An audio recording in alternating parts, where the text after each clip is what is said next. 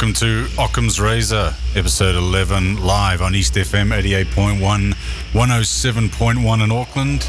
I'm Jim Birchall, your host. I'm here every week, every Monday night we come and do this. I'm joined again by paranormal investigator Mark Coppell. Good evening, Mark. How are you? Good stormy evening, Jim. Good stormy evening. We had a hell of a storm last night, didn't we? Thunder and lightning and all sorts of carry on.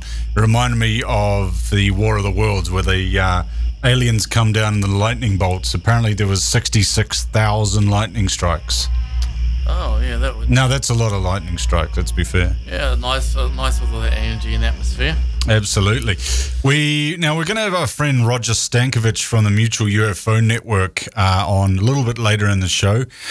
We are talking UFOs this evening because they've been pretty prevalent in the news recently with the Area 51 movement, and even though nothing really happened with that, it didn't really get off the ground, and the U.S.S Nimitz and Gimbal videos that are right in the public eye at the moment due to the U.S. Navy's concession in the end. That they don't really know what the hell they're looking at. What were your impressions of those gimbal videos? Just give a bit of an outline to people who don't know what we're talking about.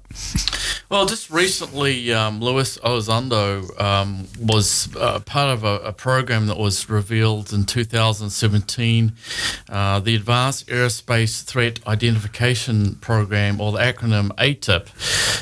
It had come out that the U.S. Navy had captured on some of the fighter cams and also via radar various highly anomalous craft that outdone any of the fighter aircraft, also tracked on radar as well from ship and also from the planes in the sky as well during exercises. And they had also been shadowed by these craft, I understand, for weeks in some cases.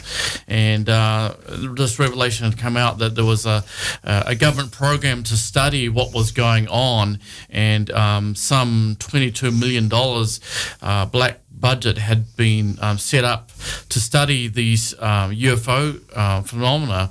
Basically, the military wants to know what's going on, what's flying on, what's outflying their aircraft. The skeptics will say this is just an example of the public being fed misinformation in terms of the UFO phenomenon. I see it a different way. I think it's a concession by the Navy that they've come into the sort of 2019 and decided maybe we're just sick of answering questions. A lot like NASA has done recently when they've disclosed sort of about 10,000, I think it might even be more images, about 10,000 photos of the lunar landing in 1969, the much derided lunar landing, which is obviously the domain of conspiracy theorists and the like. I don't know what your opinion is on the lunar landing, Mark.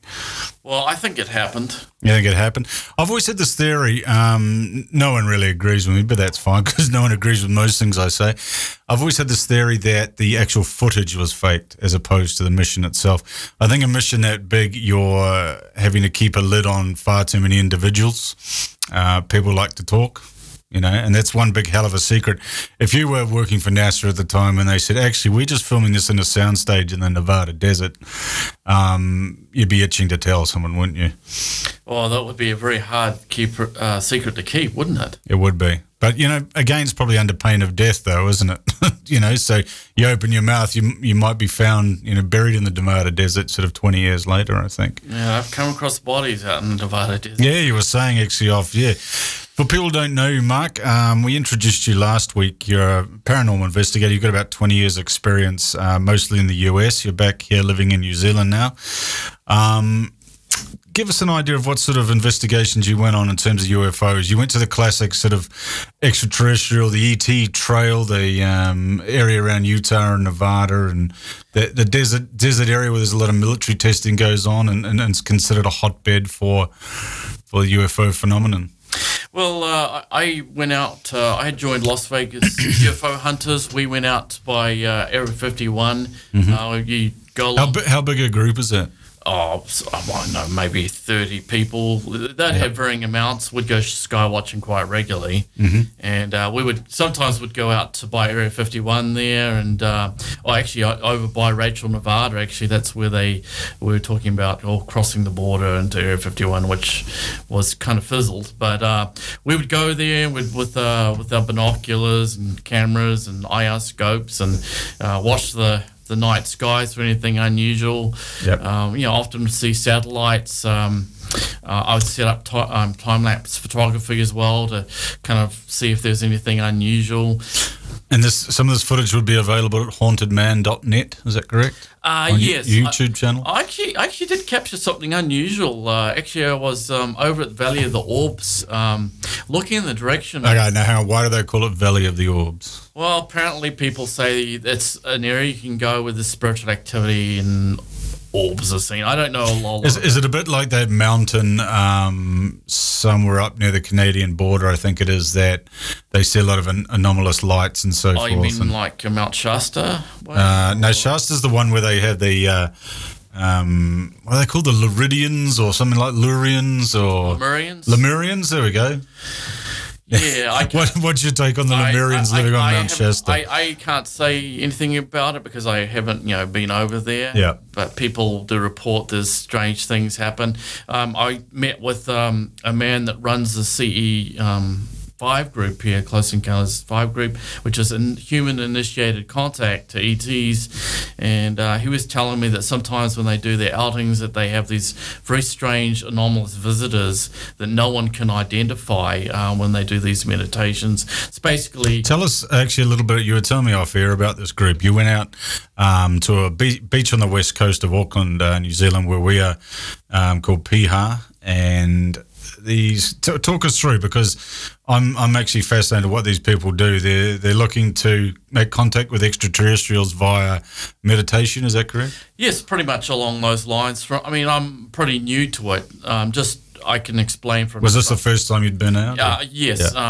Yeah. Sky watching, that is. They use a lot of meditation kind of techniques. I understand that Dr. Stephen Greer developed a protocol for initiating human to ET contact. In other words, raising the human vibration to attract other beings, non-human beings, to the people on the ground. Yeah. Now, I've had stuff happen just with using my own energy.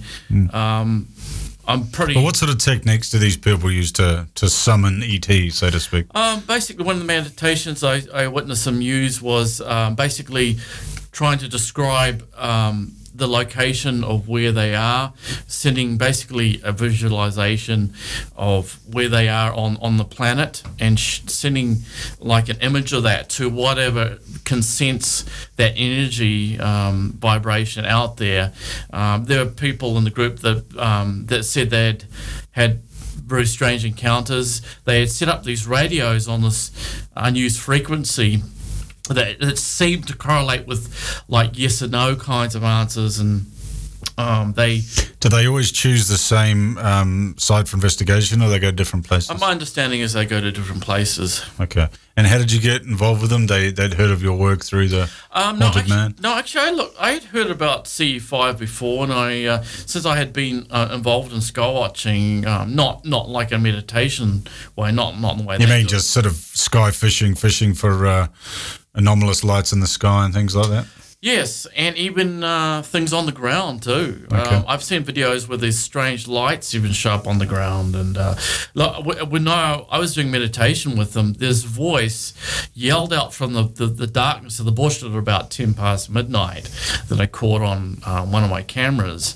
I don't know what it was. It certainly didn't sound like an animal, but kind of strange because it's a North Piha beach area up there, right behind where the sound came from. Was kind of it's a wild area. You don't want to hang around in the bush right on the edge of a cliff. It's kind of a dangerous area. Absolutely. Is it up around the Gannet colony? Is it in that sort of area? I'm not sure where that is. Okay. Because I'm wondering if those strange sounds might have been from distressed gannet. No, it was definitely intelligent. It definitely wasn't an animal. Okay. Now, have these people ever? I don't like to call them these people, so what's the best description for the CE5? What does the 5 stand for? Close Encounters. I guess close of the fifth kind. Of the fifth kind. Okay, yes. I should have put 2 and 2 together there, shouldn't I? There you go. Did they have any compelling evidence? I didn't. All I got to hear was not necessarily on the day you were out, the night you were out, but in general, what got you interested? Well, when I was there, they didn't. As far as they did actually. It looked like they had audio recorder there. I didn't see any other recording device. They may use them, and I understand people use like Generation 3 night vision military quality cameras, which are really nice, but I didn't notice any kind of recording devices aside from an audio device. They were using these other experimental kinds of channels, radio channels, but I didn't get to see any evidence. I mean, I have seen some stuff related to CE5 online, but not through them. I mean, when I went there, I had my gear with me. I had a big military pack on with me that they took in with me, and I was hoping I did get something, at least some satellites on there. I did get some things up in the sky. I can't say for sure what they were. Why Piha? Just because the sky's clear up there, or? Well, I think they said it's kind of a spiritual area for them. I mean, and also it's kind of away from the public. A lot of the public, like we walked out to the northern part, away from any of where the surfers are, and Piha is very treacherous water there for people have to get rescued. Absolutely, it's a dangerous beach. People drown there every summer, don't they? So that whole West Coast beaches area, I actually spend quite a bit of time out there myself, just because I'm in proximity to it.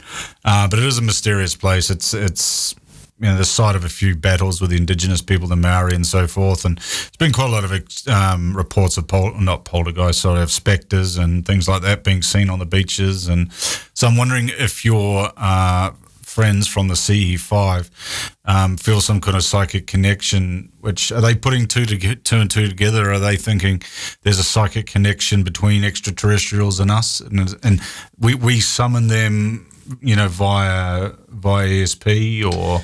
Well, yes. I mean, that's a really good question. Because if they are, we've riffed before that a lot of these aliens or creatures or whatever could be interdimensional beings in some way, and they could travel to our dimension interdimensionally, with the use of wormholes and so forth. They're not necessarily all flying here on a spaceship, are they? Well, Jacques Vallée has often put forth the hypothesis is that these are interdimensional beings, or at least some of them, not necessarily straight nuts and bolts craft. Also, John A. Keel, who wrote Mothman Prophecies, which was about the Mothman sightings in the late 60s when the Silver Bridge came down, and there was. What was the name of the town with those Mothman? Point Pleasant. Point Pleasant, Virginia, wasn't it? I think it was in Virginia. Yeah. I only know that from watching the average Richard Gere film on it. Oh, okay, yeah. The Mothman. I mean, it wasn't a bad film, but it wasn't. Didn't blow my socks off. Well, a lot of what was in that film was what actually happened to Keel himself. Yeah. Because he had some very, supernatural experiences similar to myself. But one thing he pointed out that is a lot of the people that had experiences in that town with Mothman, about half of them had poltergeist-like encounters.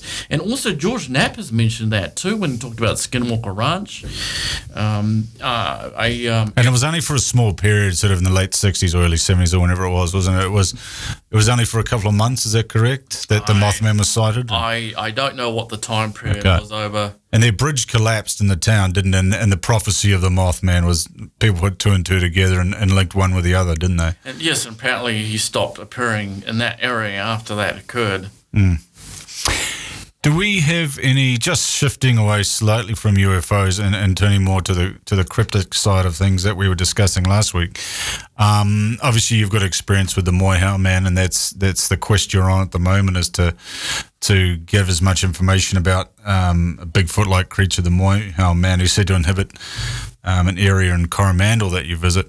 Do we have any other, I don't like to use the word legends on this show, but any sort of cryptic beast that could be mistaken for an alien visitor or anything in New Zealand? Do you know of any occurrences like that? Any sightings? I mean, I've heard of a few people they've got a few opinions about things they've seen, but where they're actually, reporting exactly. Yes, actually. If they're being economical with the truth is probably the best way to describe it. I would be just talking on the top of my head, but Susie Hansen, who runs U.S. UFOcus, yeah. Yes, she's actually collected some very good reports of close encounters on the ground and multiple witnesses. There's some very interesting accounts of like fishermen and hunters viewing the same craft and also some sort of beings on the ground too they were terrified. I can't remember if it was 6 or 7 hunters who went out at night and they saw this craft. The craft was eyeballing them, and not far away these fishermen saw the same craft, and so it's really neat when you get. Did they see any inhabitants of the craft? Yes. Something on the ground from going from memory, and they were very terrified by what had happened. The Kaipara Harbour north of Auckland, part of the Northland region of New Zealand, is quite notorious for UFO activity, actually, and just strange things going on. I remember seeing a TV show about UFOs in New Zealand. I forget the actual name. It's probably going back 15, 20 years now. And I remember an eyewitness report actually in the Kaipara of a man who had to seek shelter away from an alien being that he encountered just walking over the sand dunes at the ocean's edge. Have you ever heard anything like that happen in New Zealand? People just blatantly coming across aliens or having sightings in that regard? Yes, there was a lady on a farm, and I can't remember what the location, on a farm. She went out, I think, tending the cattle, and there was some kind of being that was watching her, and she was very freaked out. Was it the Moreland sighting? I'm trying to remember the name, the Moreland sighting. There's been a number of things that have happened. Earlier around 1905, there's also these mysterious airships that were reported back before we even had planes. And we're talking in the New Zealand skies, even down here in New Zealand. We've had of course the report in, was it 1977, 1978. The Kokora lights, I think you're alluding to. Yeah, that was 1978. Yeah. Yes. I think we mentioned last week, I'm trying to track down an original person who was involved in the flight crew, the film crew of the Air New Zealand flight that day. I think the pilots might be deceased now, so they're probably not going to be much use unless we can, if anyone's listening actually and knows anyone connected to the Kokora UFO incident in New Zealand 1978, have them contact the show or contact you through Facebook, Occams Razor Podcast. I think it's facebook.com/Occams Razor Podcast, something like that. We are working on a website. I just haven't got around to it yet, Mark, because I've got a million other things to do. I would be interested in, because, a lot of people have reported seeing, obviously, anomalous craft and classic UFO as it's described, but not many people, apart from abductees, whose stories, in my opinion, could probably be taken with a grain of salt, although they do make sense. Every time I watch one of those catch and release nature tagging shows where they're catching like great white sharks and shoving radio trackers into them to track their mating habits, I start to think that could quite easily be happening to us, and we're the sharks, we're the cattle, we're the sheep. Well, there are reports with abductees that get tagged to get these. Do you believe the majority of abductees, or do you think there's something from sort of night terrors or sleep, problems with their sleep paralysis. Paralysis or anything like that? I had to have experienced some of that myself. Out-of-body experiences, beings in the room as well, interdimensional beings, what some people might call ghosts. Some people have seen actually aliens coming through the wall, like the wall is no barrier, like they come straight through like a ghost, a typical ghost. So I think it's possible, quite possible. Especially when you see like all these reports of cattle mutilations and things like that. Obviously, that's some sort of experimentation. If it is an alien origin, if the perpetrators are alien, one would surmise that's what they're up to. They're taking core samples from the animal and, in most cases, sucking out their internal organs and blood and stuff. Kind of like a vampire, isn't it? It is a bit vampiric, yeah. And and you get the skeptics, basically they'll say, this is what it looks like after a bunch of scavengers, birds and whatever else eats dead things in the pasture there, just making their mark. But it doesn't seem to fit with, any sort of roadkill or anything like that. It doesn't seem to be, drained completely of blood, you know what I mean? And have such precision hole sort of drilled in it, for lack of a better term, Well, think about if somebody's going in there and saying doing some sort of cult thing like witchcraft. I mean, we've had this happen down in the South Island. I received a report about 4 months ago of that kind of thing happening, and the military police coming and taking a sample. A lady had contacted me about, and there was other very strange stuff going on, like something tried to drown this lady, held her under the water in her swimming pool, and very strange stuff. But there are sometimes reports of when people actually stay in an area overlooking where the cattle are being taken, of lights in the sky just before the cattle get taken or killed, and completely drained of blood. I mean, that's strange. Coppell, Dr. Coppell over at Skinwalker Ranch, when NIDS was there, they did all these experiments because the cattle mutilations occurred over there as well, and these cattle would be butchered, and there would be no signs of blood underneath the carcass, and they would perform necropsies and look for any telltale signs amongst all the the reproductive organs have been taken and stuff like that. For me, I mean, you do get a lot of crazies and wackos, worshipping the devil and sacrificing goats and all this sort of carry on. But there's just far too many reports, and the scale is too large of, cows that this has happened to for it to be isolated to one small group. You know what I mean? Because you're not going to have millions of groups doing this, are you? You know what I mean? It's like it'll be one or two sort of fringe lunatics, for lack of a better term, that are, and also cow wouldn't be that easy to mutilate, to be perfectly honest. You'd have to sneak up on it. You'd have to slit its throat. Then there would be evidence of that happening, wouldn't there? So, well, it's risky because you go into there, you don't know if a bull's in there. Absolutely. Especially at night time. Yeah. I mean, we do have accounts of where even the typical cow attacks the farmer and the farmer's killed. That happens every now and again too. What happened last year, I think, in New Zealand, actually, a couple of people were trampled to death, which is just, you don't see that, do you? So I think, as I said, though, I mean, the method to kill the cow, you would have to, there would be a lot of blood, there'd be a lot of mess. So where's the evidence of that? These wounds are surgical. They're done with precision. Yes. By something or some kind of intelligent force that knows what it's doing. Well, there was at one point something put out there that was it Linda Moulton Howe, investigative reporter.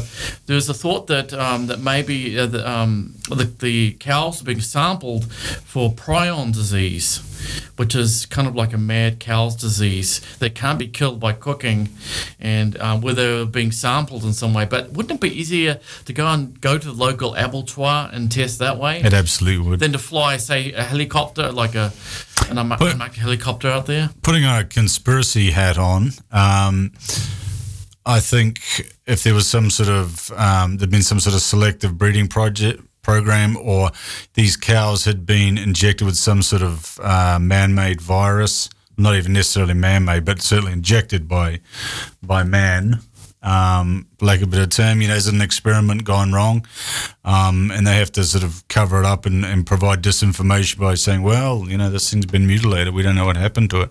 It just seems the isolation of the cases, it just doesn't seem to fit with any anything scientific. The scientific method doesn't seem to fit in this occasion.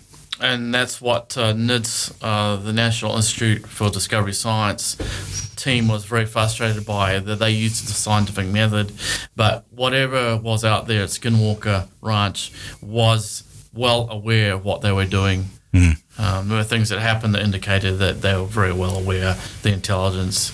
Absolutely. You seen a UFO yourself? Yes, I've seen multiple And it was my first major one that I had was in 2013 in the southern Nevada desert. I was actually just prospecting. For gold? Or yes. Fossicking, were you? Yeah, or fossicking is a New Zealand word. And I had this feeling to pull over. I had all my gear on, metal detector. We went up and down this rocky ravine area where there had been a lot of mining done and that, and had to make sure that I had gone on no one's claim. So I had claim maps and that. But I had this feeling to pull over, and all of a sudden I see this oblong, for the better word, tic-tac shape UFO that looked like a pill capsule, vertical, flying through the small mountain range there. It's highly reflective. Well, probably about 1 o'clock in the afternoon. No visible forms of propulsion. Not a drone. No wings. How would you size it up? Like, what size are we talking? I'm guessing probably about the size of a bus, or maybe a bit smaller. Okay. And then there were, I hyperventilated because I was freaked out. I couldn't. But do you think it was some sort of scouting drone, or? Yeah, well, it landed. I was trying to find where it landed. I was like the Travis Walton. I didn't care. I didn't care. I wanted to know what the heck had happened, what they were. So I tried to find the area where it went down. I couldn't find it. Maybe somehow it camouflaged itself. Who knows? But when I was going out, there were two strange people that approached my car that was parked right on this remote, by this remote desert area. This car pulled up, and these two people that were tall, thin, at least 6 foot tall, went up towards my car. Now I was approaching my car. They didn't see me, but they looked in my car windows just before they left the area. It was kind of really weird. Okay, and they weren't police or anything? No, they were all tan. They had like head coverings. So I don't know if they're connected, but it was kind of really suspect. So you're heading towards the sort of the Nordic alien? Or are we talking Men in Black here? Is it? No, maybe tall whites. Okay. I don't know if you've ever heard of the tall whites. Yeah. It could. I mean, I mentioned this to Misha Johnson over in Las Vegas. She said, "Oh, that might be the tall whites," but I don't know. If I would have been 5 minutes sooner, I would have bumped straight into them. So I wonder what would have happened. I'm always wondering. Sounds like you're describing Slender Man. Well, which we talked about in episode 2 of Occams Razor with Niall. That was going back a little bit. Sorry, I've gone off track again. Well, they're curious as to who I was, or whose car was parked out in that area. Why did I see them right after this craft had landed? And that was like, I mean, I flew drones. So what kind of vehicle did they have? It was like a Jeep, tan-colored Jeep Cherokee kind of vehicle. Okay. SUV. Could they have been private security like Wacken Hut or one of those companies that they're known to guard U.S. defense installations, aren't they? Why test on public land, though? That, to me, seems highly risky. Now, I did hear gunshots just before this thing flew through the mountain, so I don't know if that was connected. I did put a report into one of the UFO reporting centers here in Henderson there, not far away, but I was freaked out after that. I was like, my heart was beating, and I actually did a video. I couldn't get my camera out fast enough. It was like Murphy's Law. It would have been a really great shot of a UFO, a clear daylight sighting. It had no sound. Later on in the day, there had been a plane, small private plane, and a helicopter. I heard them very clearly, and they were further away than this craft was. This thing made no sound. Okay, because that's often that's reported often, isn't it? A craft making no sound, which obviously gives it an unearthly feel. Yes. Because you look up when you see something in the sky, you expect to make a noise, unless it's a hot air balloon. Well, especially if they're going faster than the speed of sound, there should be a sonic. How can you measure the speed of sound, though? Well, is that a summation from you? Or? Well, I did a measurement of my sighting, my capture, was sighting/capture over in the Coromandel in 2017 by Mount Mahoy there. That capture which you saw, those craft, I basically did a measurement in Google Earth. I had the footage and I measured the area where I saw them and the distance with the time, and then that's how I was able to estimate how fast these craft were going. And the camera barely caught them. One of the sources does a flip. Yeah, I have seen the video. For anyone, is it available publicly or is it something you're keeping under wraps? There's a small sliver of it. If they go to the Guardian Building video, go through hauntedman.net at the top, YouTube link up there, the Guardian Building video investigation, I actually have a sliver of that footage. This saucer does a mid-air flip, traveling like 3 times the speed of sound. My camera barely caught it. It's like 1/5 of the second. This saucer does a flip, almost like to show off. And it's amazing. And along with the other footage, there's these balls of light. There's other sources that are moving throughout this valley. I mean, it's amazing. In the short amount of time, actually, I showed this to Roger Stankovic, actually not too long after that happened. Yeah. And what was his impressions? Well, he noticed that there was some sort of energy field around it, It's almost, I don't know if it was some sort of displacement field by whatever forms of propulsion, like anti-gravity or whatever. A bit like what Bob Lazar's been talking about recently. I mean, if you go to the bowling ball effect. Yeah. Or if you go to like the Gimbal video or any of those other videos that just recently came out, like through the New York Times and that, you could see there's some sort of field around the craft. That the infrared, those high end. Has it got a heat signature to it, or? Or one of those. One of the craft does have a heat signature. I believe black shows hot on the Raytheon system. Is that like a flare camera? Yes, it's a flare that they use for chasing planes and locking missiles and all that. Because I saw one of those UFO investigation shows, and they went into the extraterrestrial highway sort of area in the States, and they set up one of those cameras. Well, actually more. They had like about 4 of them sort of operating out of a mobile home or a sort of big van sort of thing. They catch some pretty awesome images, with the the distance that they can cover with them, and the recognition of heat signatures and things like that. And they picked up some quite interesting things.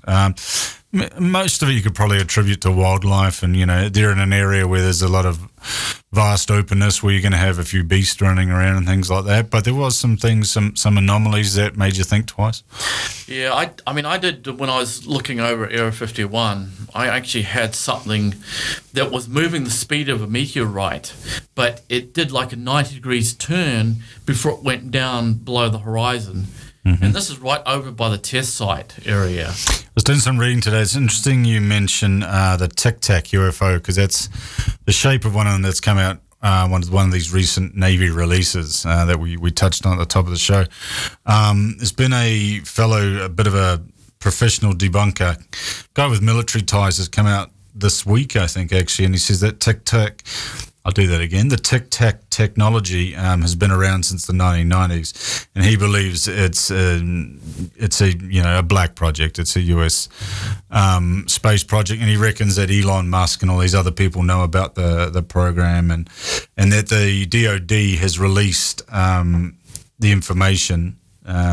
Basically, it was about to be leaked. Someone was going to do an Edward Snowden. The DoD decided to release the info and throw it out there to dispel all the other conspiracy theorists. But again, it doesn't seem to fit, though, does it? The Navy I don't see why they would go out of their way to release a video to deflect everyone's attention from their other projects. Everybody knows that they've got black projects in production with Lockheed and God knows who else, DARPA and all these all these shadowy sort of organizations. Not all government organizations, obviously, but companies in the commercial sector with strong government ties and contracts and things like that.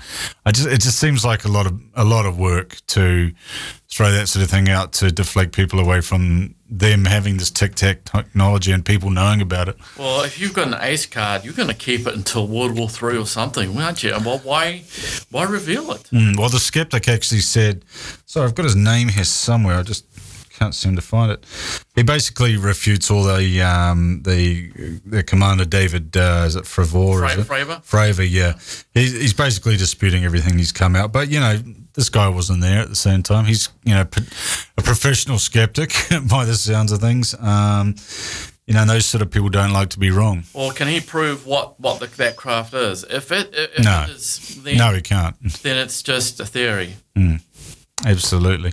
I think the kicker for me, though, is the technology that is displayed by this craft on the Gimbal video and on the Nimitz videos from back in 2004, I think it was, wasn't it? That got released sort of 7 or 8 years later. Yes, Nimitz, 2004, yeah. We don't, when I say we, I mean humans don't currently have that sort of technology available. Not that I'm aware of and the general populace is aware of anyway. It would have to have some element of reverse engineering to it for it to be breaking the laws of physics. Well, like you have these highly trained fighter pilots that have to be able to identify other craft, and they don't know what it is. And I remember David Fravor, Commander Fravor, said that, boy, I would like to be able to fly that thing myself.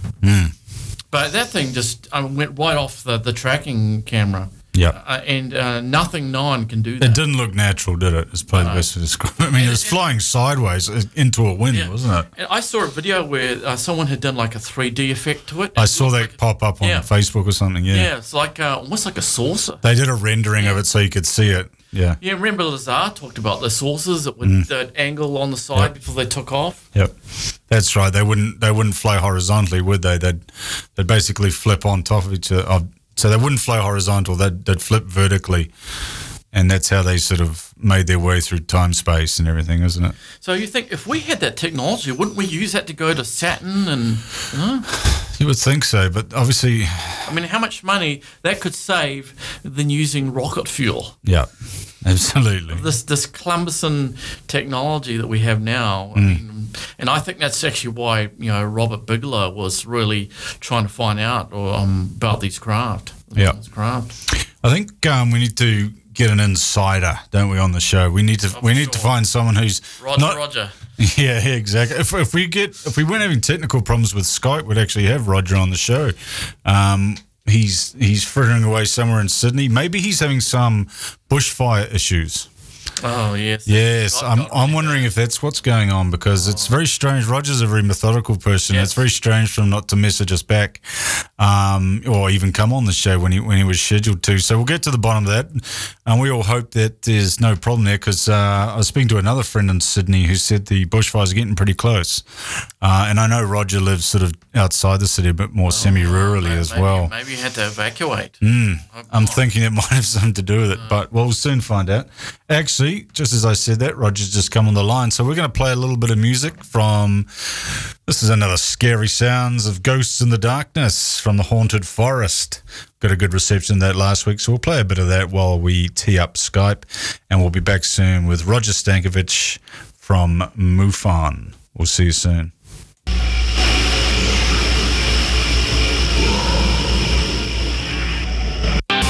How good was that? The Cult, East FM 88.1, 107.1. You're on the Occams Razor show. It's usually the Occams Razor podcast, but we've turned this into a radio show. I'm Jim Birchall. I'm here with paranormal investigator Mark Coppell. And we're still having technical problems with our friend in Sydney, Roger Stankovic from MUFON. So just in the meantime, while we get him back on the hook, Mark's just going to talk a little bit about his website, hauntedman.net, and what's gone up on there recently.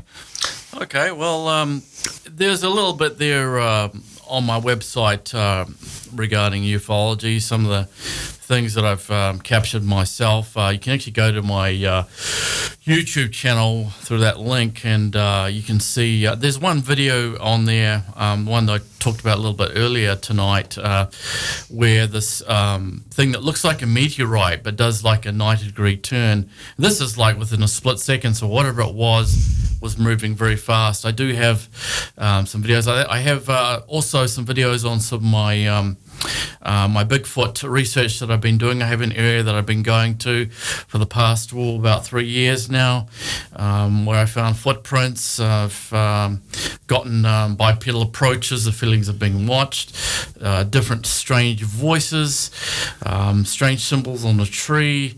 What sort of symbols? Well, there's one that's kind of like looks like kind of like the Eye of Horus, and this is right in the area that has all the strange activity going on. And I actually when I went out there one time, I actually took some photos, and there's something up the tree that's highly reflective in the fork of a tree. Almost looks like it's peeking through this fork of the tree. I don't know what it is. It's in one of my recent videos that I have there on Haunted Man. But there's a lot of strange things happened. Now, during the stuff that has been going on out in the New Zealand bush here, when I talked about the Coromandel UFOs that I happened to capture on camera, a number of anomalous craft, some doing beyond Mark III, no sonic boom, going behind hills, showing they're not insects in front of the lens. There's no wings, there's no forms of propulsion. Quite interesting. Some of them are shooting past each other. One's like hovering, and of course Jim's seen this footage, and I've kept the most of the footage is actually under wraps for this documentary that I've been acquiring the footage slowly as I'm doing it. So, sounds like we've got Skype coming up. Sounds we've got a Skype coming in. 1 second. Yeah, can you hear me? We've got you. Hooray. We finally got there. We're actually live on the air at the moment, Roger. So we're going to just have to keep talking on East FM 88.1, 107.1. You're on the Occams Razor radio show. I keep going to call it the Occams Razor Podcast, but we've moved up in the world, Mark. Roger Stankovic is the Australasian director for the Mutual UFO Network. We were worried you'd been engulfed by some bushfires, Roger. Was that the case? Yeah, they're not around here, thank God. I know there's about 64 fires and still that are in New South Wales and Queensland, and about 40 of them out of control, and about 1 million hectares that's burning up right now. But I've got these really bad allergies from them, and that's as bad as I'm suffering from them. No, gee, well, yeah, you should count your lucky stars, I suppose. Exactly. We've had a bit of a catch-all show tonight. We just want to get your impressions. We did speak briefly a couple of weeks ago, Roger, but not on this show. Just in regards to the Gimbal videos been released and videos from the U.S.S Nimitz that came out back in 2011, I think from an incident in 2004. I was hoping to speak with you as a learned investigator of ufology. What's the feeling within the UFO community about, the authenticity of these videos? Well, I from a few people that I've spoken to in MUFON, and MUFON in general, find these videos very credible. There's been a study done by a prominent researcher in MUFON by the name of Robert Powell, and he did a Is he in the US, Roger? Or? Yes, he's in the US. Okay. Yeah, he did a paper on the actual whole incident under the Scientific Coalition for Ufology. So he did a paper on the whole incident, and he was working with a few other people in that coalition, usually. These are people that are specialised in MUFON, that have got PhDs, that have either engineers or scientific people that he's working with that help him investigate incidents like these. And he's come to the conclusion that, I've got his paper here. His conclusion is that basically that these things. I'll read it to you. I'll read you their conclusion. Just a question, Roger, before you start. Which object about with this paper? We're talking about the gimbal, the Go Fast, or the?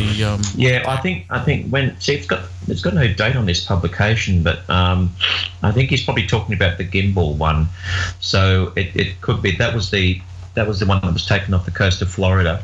But he's talking about the Nimitz one as well. But so there were 3 videos. There's the Nimitz one, which was 2004, the Gimbal, which is 2015, and the Go Fast in 2015.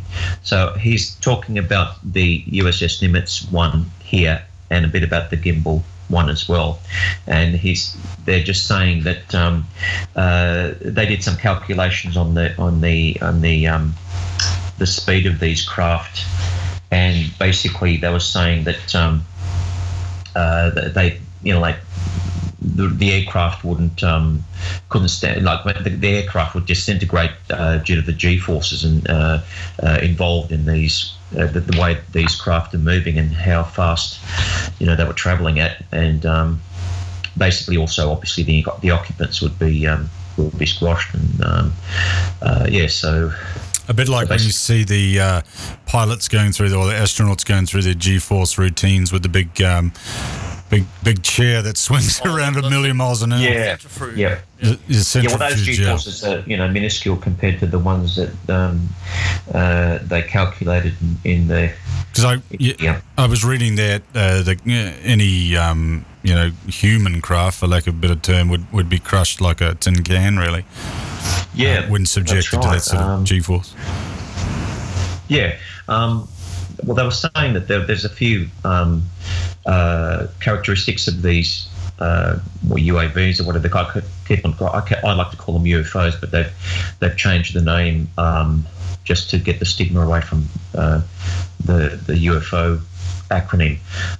But basically, they were saying that they actually don't have any acceleration. They actually start from hover and then go to speed without any acceleration. I don't know how they can actually do that, but they're so quick that basically there's no acceleration. It's instant acceleration. Sort of like instant acceleration, and the G-forces associated with that are absolutely phenomenal. And some of them have been clocked at going 32,000 kilometres an hour, which is even faster than a meteorite. It's phenomenal. So it's pretty hard to explain then.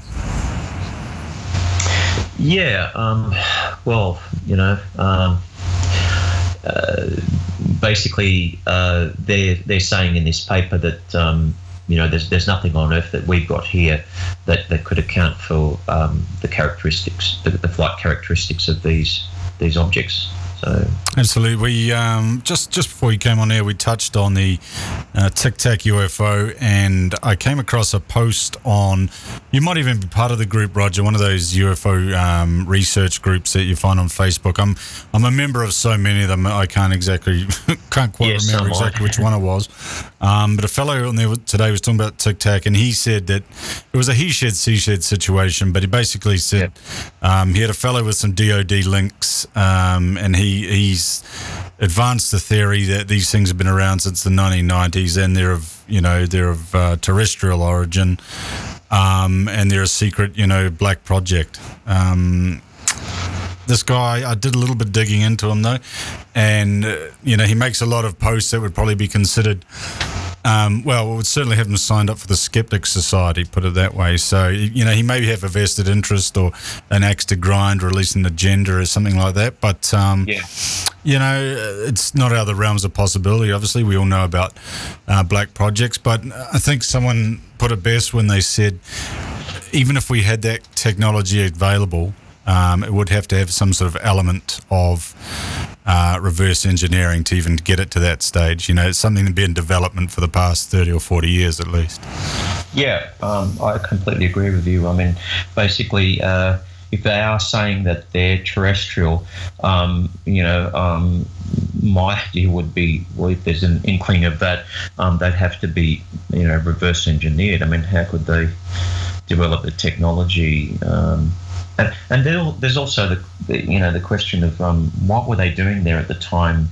Like if they are terrestrial, and if they are owned by the United States or any other country, well, then what are they actually doing there? Well, is it a case of the projects are so secretive that they're above the pay grades of the ship commanders and so forth, so they didn't have any prior knowledge of any of these things out on maneuvers or test flights or whatever you want to call them?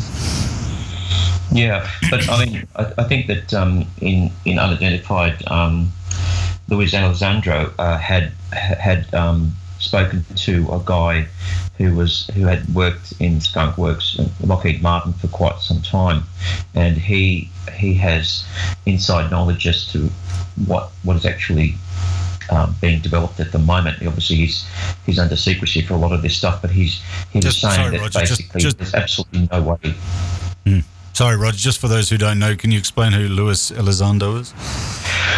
Oh, Luis Elizondo was he was in charge of the AATIP for since 2009, and he resigned because he wasn't happy with what was going on there, and basically he was the actual guy who was in charge of looking at unidentified flying objects in the time period from 2009 to 2017, yep. Under the Department of Defense and the Pentagon. So he was. I think a lot of people know about him, have heard his name, but is he one of these guys that gets sort of trundled out on every UFO show you see, or is he a bit more clandestine than that? Oh, he's featured widely on Unidentified and the program Unidentified, and he was sort of like the crux behind the whole thing being reported initially by the New York Times and also Politico, which is a major newspaper in the United States. So basically, it was due to his resignation that all of this virtually happened. Mm-hmm. And eventually the Pentagon and the Navy had admitted that these objects were real unidentified flying objects. And but I think that if Luis Elizondo hadn't resigned from AATIP, this probably wouldn't have come to the public eye as quickly as what it did.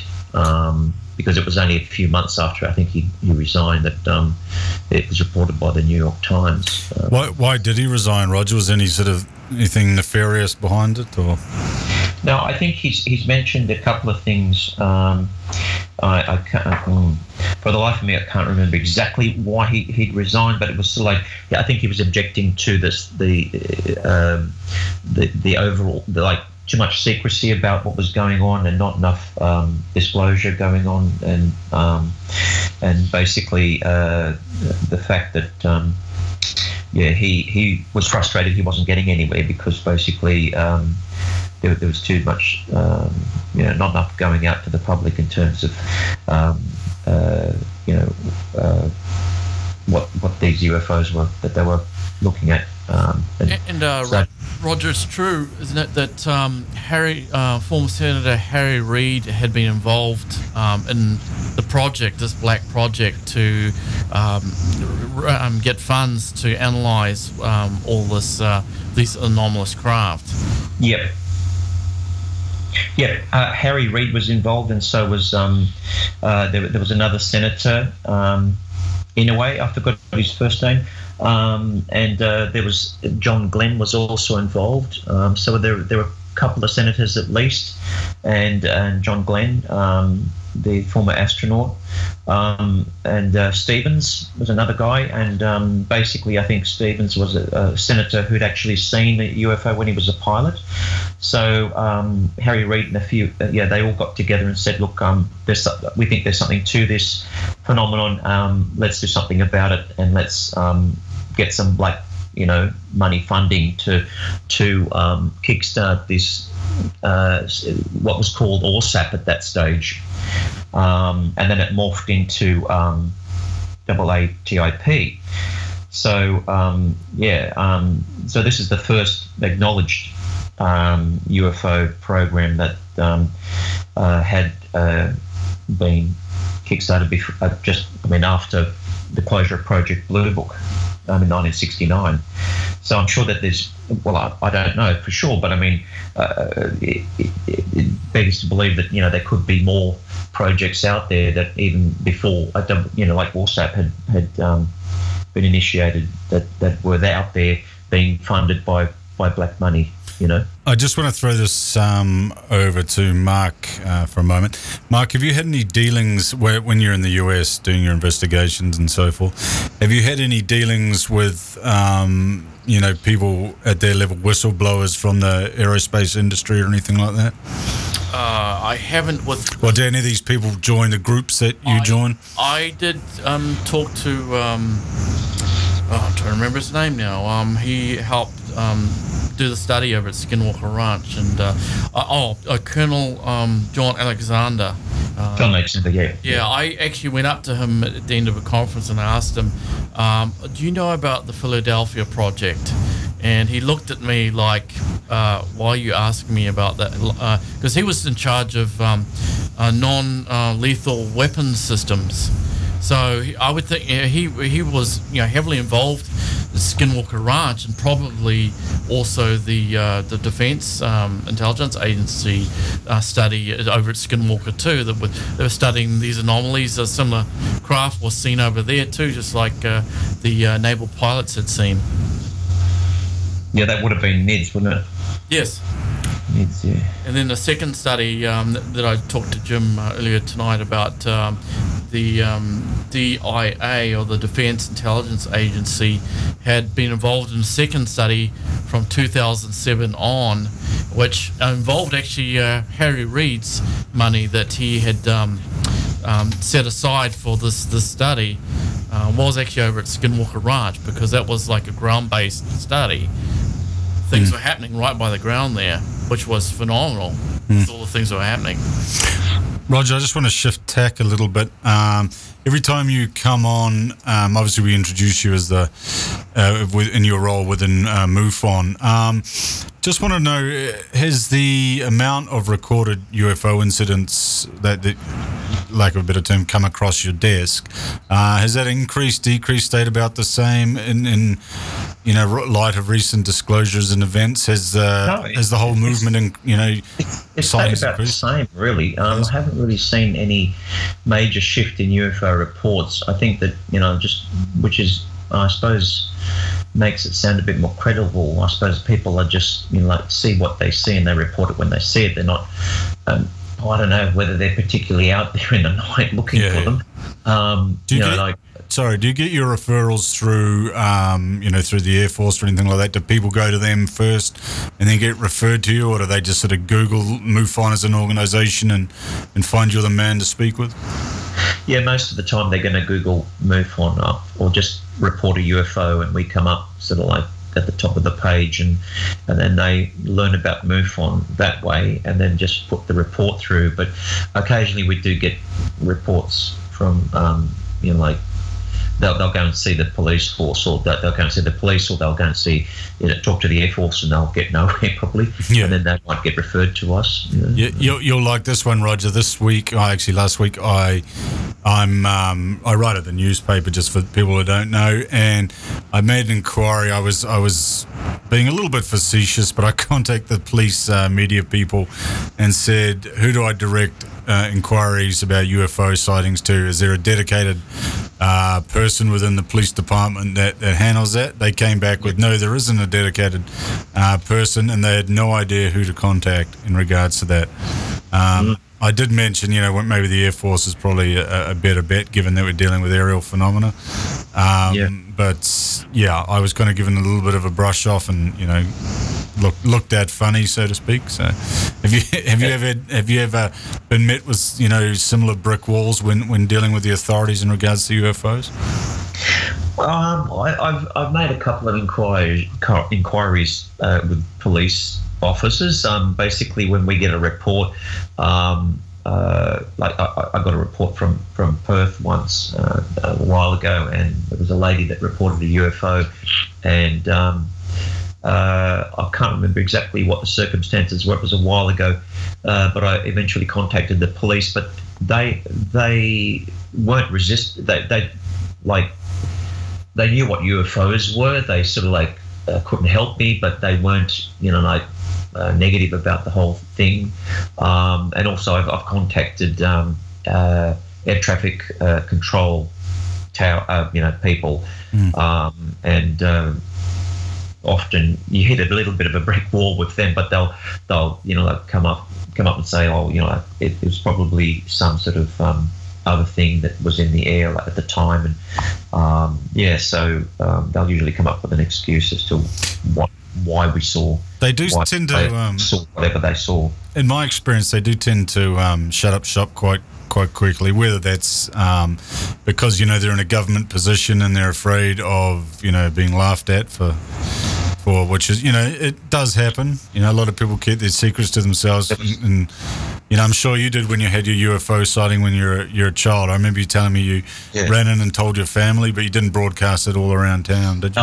No, I haven't. I still haven't reported it. I've mentioned it at UFO You have meeting, now, Roger. Your secret's out now. I've never reported it to anyone, to any society, any UFO society. What about you, Mark? When you see some strange phenomena, do you ever contact the authorities? Yes, I contacted the New Zealand Police, the Eagle that does the police helicopter. Sure, yeah.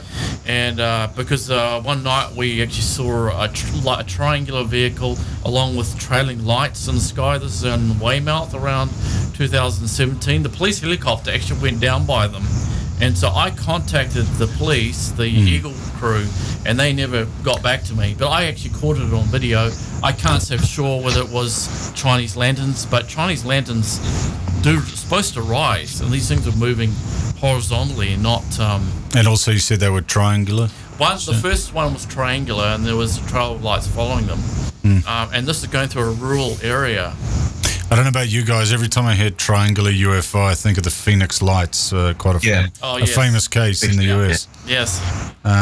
Was that because I remember the Navy put out some cock and bull excuse about letting off flares or something like that? The official explanation was pretty. The flares were put out after, I think, the actual UFO was sighted, so it was the wrong timing. Well, if it was flares, they would have had to have travelled pretty far, because I had talked to a witness over in Henderson, Nevada, who also saw those lights. So they travelled over Nevada into Arizona, according to this witness. And just the sheer size of the craft, because people saw the lights and then they saw the outline or the black shadow of a... The stars were blotted out, so I don't know how flares can block out stars.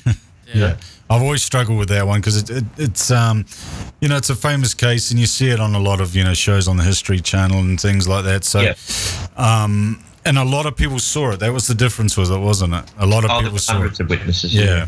I mean, usually there's one or two, and then everyone looks at them a bit funny and says, "Whatever, bro," But when you got a whole town involved, Well, the governor, even Fife Symington saw it as well. Even that's right. Yeah. Is that right? Yeah, and he actually pulled a spoof news conference.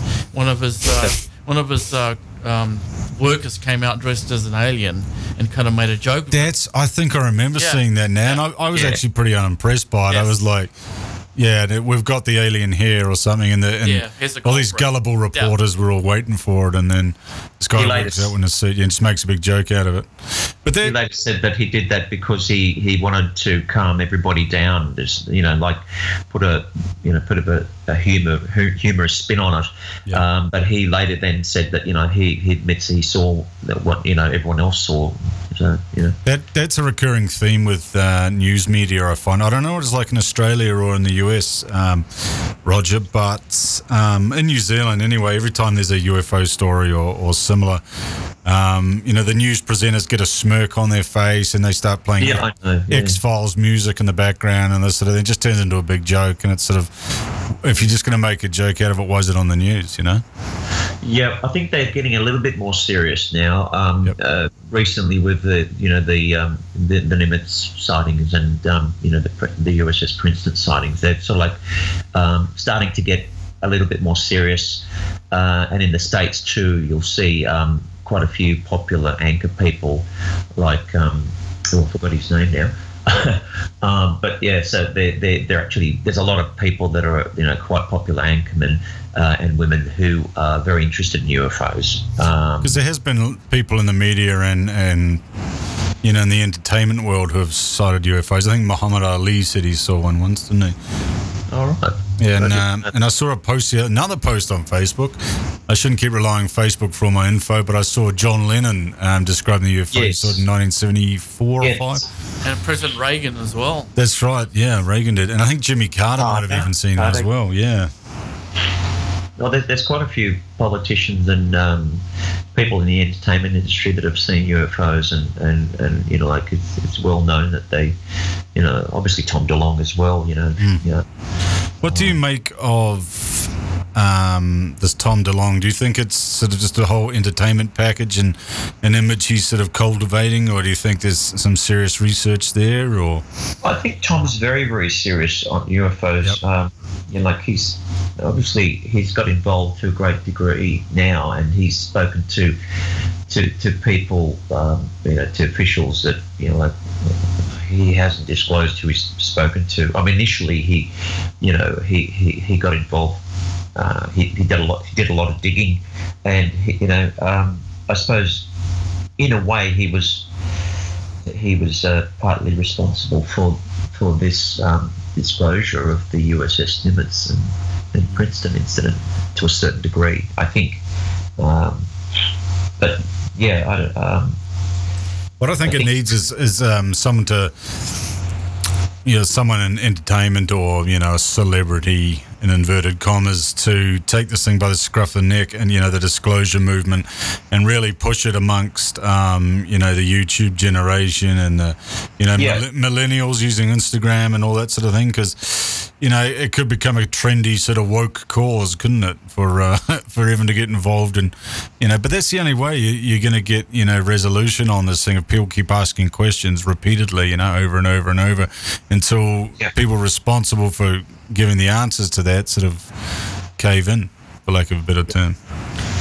My understanding too is that to the Stars Academy, which Tom DeLonge is part of, that they want to study some metamaterials that they've got their hands on, so supposedly metals from craft, and I'm not sure how they obtain these. I think they've been donated. The to the Stars Academy has been donated. Well, they've been given these materials from various sources, and Jacques Vallée was interested in metamaterials or pieces of crashed UFOs for quite some time. And also there's Hal Puthoff and a few others have this research organisation where they're studying them. I think it's I can't remember the name of it. I think it's Earth Tech International or something like that, and it's got a research division which is looking at metamaterials. So and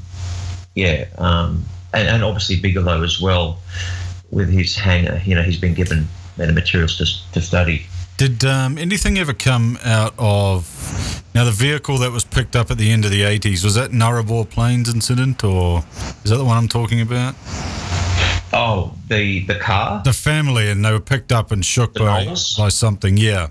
The Knowles, yeah. I remember that. The car was involved, and it was just apparently lifted up off the road and then put back down again, and it blew a couple of tires or something like that, and they found some dust on it or something that's what I was getting towards. They dust, and I heard conflicting stories that it was tested by who knows, and it had some, it was an unknown origin, particularly on Earth, and the element that was found only wasn't like as you say that like a residue left over, but you really. Like it wasn't any sort of part of the craft or anything like that. So. Okay, so there was nothing fell off the craft, or I don't think so. No alien ball bearings or anything like that bouncing around. No, I don't think so. And I don't know where these materials are coming from that they're getting. I suppose people see a craft and they see something dropped or something like that, and then they say, "Oh, that could be a piece of the craft, or it could be something that's come off the craft or whatever." And then they donate that and say, look, I saw this, or it could be something that the military. I mean, I don't know whether there were, whether the Roswell crash was involved, and that they found, part of the craft that was, crashed in Roswell, and they were testing some of that. I don't really know. They're not really saying much. Who's in possession? Excuse my ignorance. Who's in possession of these materials at the moment? The metamaterials. Well, Bigelow to a certain degree, and also the Earth Tech International Research Division. So that involves Hal Puthoff, and it involves people like Davies. I forgot his I forgot his first name now. but there's various researchers that are looking at the metamaterials in a project called Adam, and basically. Adam standing for the acquisition of data analysis of materials. So basically, it's an academic research program focused on analysis of these materials, and I think it's probably funded. Oh, who is it funded by? It could be funded by some of the money that went into ATIP. But there's no publications. I've looked at their website and they haven't had any publications. They're just saying that they've found material which is metamaterial. In other words, it's not that the elements are different from anything on Earth. It's just that the way the metamaterial is constructed with layers of metal. Apparently, there's one that's got bismuth and a very thin layer of bismuth, and then a thin layer of another material, which I can't remember. And they're sort of like layered in a way that you can't. It costs a huge amount of money to actually construct that particular type of metamaterial on Earth, and it's sort of like it has properties which are unusual in the sense that you can actually. You can do a computer analysis on the actual structure, and it might sort of like resonate at a particular hertz, and emit something that like it's got some sort of property about it that warrants investigation in terms of its construction. So. Okay, is it an alloy or is it a straight metal or? I think it's from what they were saying, it's a straight metal, and they were looking at isotopes at one stage as well. Mm-hmm. So various isotopes of various metals exist on Earth that that are characteristic of Earth. But if you find something with a different isotope that is not found on Earth, well then it could come from a meteorite or could come from outer space somewhere. They just depends upon how old and that element is. Yeah, absolutely. Be interesting to see what comes out of that. Anyway, we got 2 minutes left, Roger, before we let you go back on the other side of the Tasman. Just wanted to end the show basically. Any events coming up for MUFON, and how do people get involved if they're interested in researching UFOs and perhaps even becoming a field investigator? Yep. So if you go to our website, so if you put just Google up MUFON, you can go into our website, and there's various ways of getting involved. You can become a member, and basically just a passive member. We do have. We have the occasional meeting, and we have occasional seminars. We usually involve other UFO groups as well. I gave a seminar in July recently with a couple hundred people, and basically, so we're sort of like we're small at the moment, but we're trying to grow. In the United States, it's quite big, but you can get involved in various ways by becoming a member, or you can become more active by becoming a field investigator. The field investigator course is quite intensive. You've got to buy the manual, and you've got to go through the training and everything, and we train you. It costs a bit of money to join and whatever, but it's very rewarding in the sense that you get to actually interview people and report UFO sightings that the general public refer to us. Mm-hmm. So if you just go to our website, there's various ways. You can even be a volunteer, no cost involved. Basically a member or a field investigator. Mark's sitting here on the edge of his seat. I think he wants to get involved, don't you, Mark? That'd be right up your alley, wouldn't it? Yes, I've had some close encounters, so definitely have big interest in it. Absolutely. Thanks for coming on the show again, Roger. No worries. No worries, and we'll let you go. And that was Occams Razor, episode 11, live on East FM 88.1, 107.1. We might be listening to us online, eastfm.nz, or streaming us through TuneIn. We'll leave you a few more spooky sounds from a UFO crash site ambience, is what it's called, and I'll be using that to get to sleep this evening. Thanks for coming on, Roger, and thanks for coming on, Mark. Thank you. And we'll see everyone next time.